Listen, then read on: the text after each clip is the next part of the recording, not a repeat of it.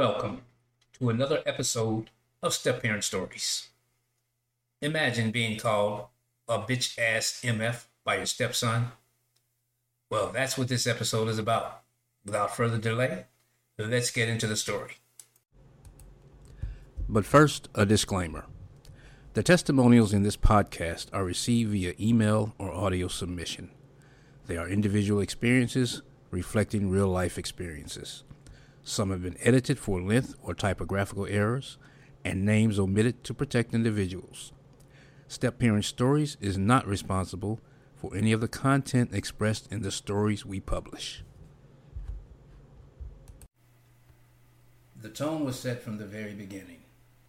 I personally didn't understand the total ramifications of that tone and how it would eventually affect our home environment and atmosphere.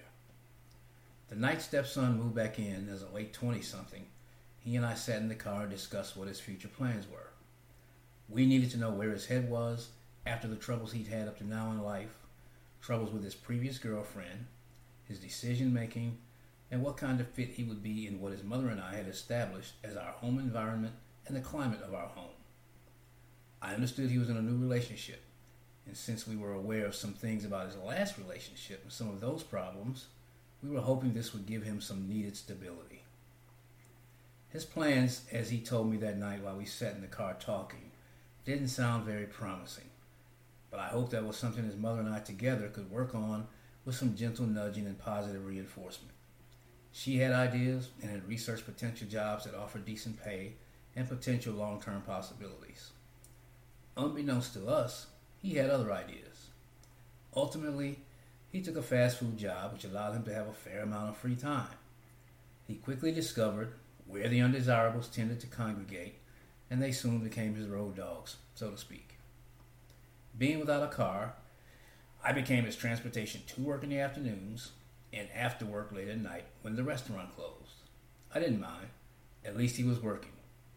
We had a couple of small disagreements about house rules along the way, which is not unusual when two adults of the same sex share space, regardless of the size.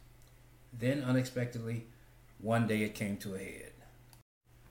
When Step Parent Stories returns, the name calling begins. Hey, are you a small business looking for an advantage? The advantage starts with your very own business podcast. A Podcast Me production helps you involve your customers by sharing your business story, sharing news about upcoming events, and savings on future sales. Contact Podcast Me at 404-855-1211 to get your very own podcast. That's Podcast Me at 404-855-1211. Now, back to our story. While doing our usual afternoon trip to work, I'm not sure what statement I made that day which provoked him. Probably something about the house or his job. Looking back, I really didn't remember.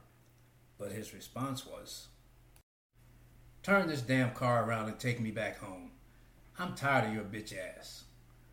I wasn't really surprised because by now I knew him, and I knew his history, because he'd done this before as a passenger in his former girlfriend's car as they engaged in one of their frequent mobile arguments. The story goes like this. While driving along the interstate in her recently purchased beautiful luxury vehicle, he impulsively reached over and yanked the steering wheel, causing her to lose control, flipping her newly acquired dream into another dimension. Miraculously, she survived physically unscathed while he suffered minor injuries. Although minor, injuries that still required a later hospital visit. Afraid of suffering legal consequences, he abandons the girlfriend at the scene, leaving her to fend for herself, and subsequently manages to reach his mother, who upon arriving to rescue him, insisted on the hospital visit. As for the car, total, of course. As for the girlfriend, wisdom called, and fortunately, she listened. For life's sake, she decided it was best if she moved on. Now, back to me being a bitch ass. I continued driving towards his job at the same time, flashing back to the ex-girlfriend incident. Immediately, I realized that a reaction from me was what he was after. So I remained calm and attempted to defuse a potentially volatile, potentially deadly situation by ignoring his vulgar name-calling as if it was never said. Glancing over at him, I asked, "Are Are you sure you don't want to go to work? I said take me back home, he repeated in an ugly tone. Complying with his request, I take the next opportunity to reverse my course, turning into a convenience store parking lot as he taps a number into his cell phone. His next words were, "Hey baby, come get me. I had enough of this bitch-ass motherfucker. He's always trying to tell me how to do things." Obviously, he was talking to the new girlfriend I'd recently heard about. She must have asked where he was going because his next words were, "I don't know yet, just come get me." Arriving back home, he follows me through the front door and goes upstairs while I remain downstairs in the kitchen with a view of the foyer and front door. A few minutes go by as I wait for him to make his exit. Thinking over the last few weeks of stepson living in our home, a few things came to mind. House rules didn't mean very much to him. In fact, he acted as if he was the king of the castle. From abusing the rules about conserving energy to his attempt to become the neighborhood marijuana dealer from my castle. He then had the gall to take offense and get angry when I got suspicious and discovered his stash and cash under his bed in an unlocked safe. I guess he felt violated. That episode would have brought us to blows if his mother had not been there to intervene. All of a sudden, I hear fast footsteps coming down the stairs. A quick look at me and he's out the door, belongings and all, without a word being passed between us. A sigh of relief washed over me as the spirit of dissension was finally leaving to disrupt someone else's life. Whomever that might be, I would definitely pay it forward and say a prayer for them. Got a step-parent story you want to safely tell?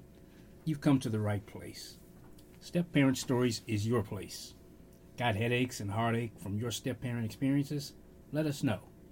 Visit our website, step-parents.com, to contact us by email for story guidelines. We'll be happy to publish your experiences that just might help someone else prepare for this challenging journey. And don't forget to subscribe.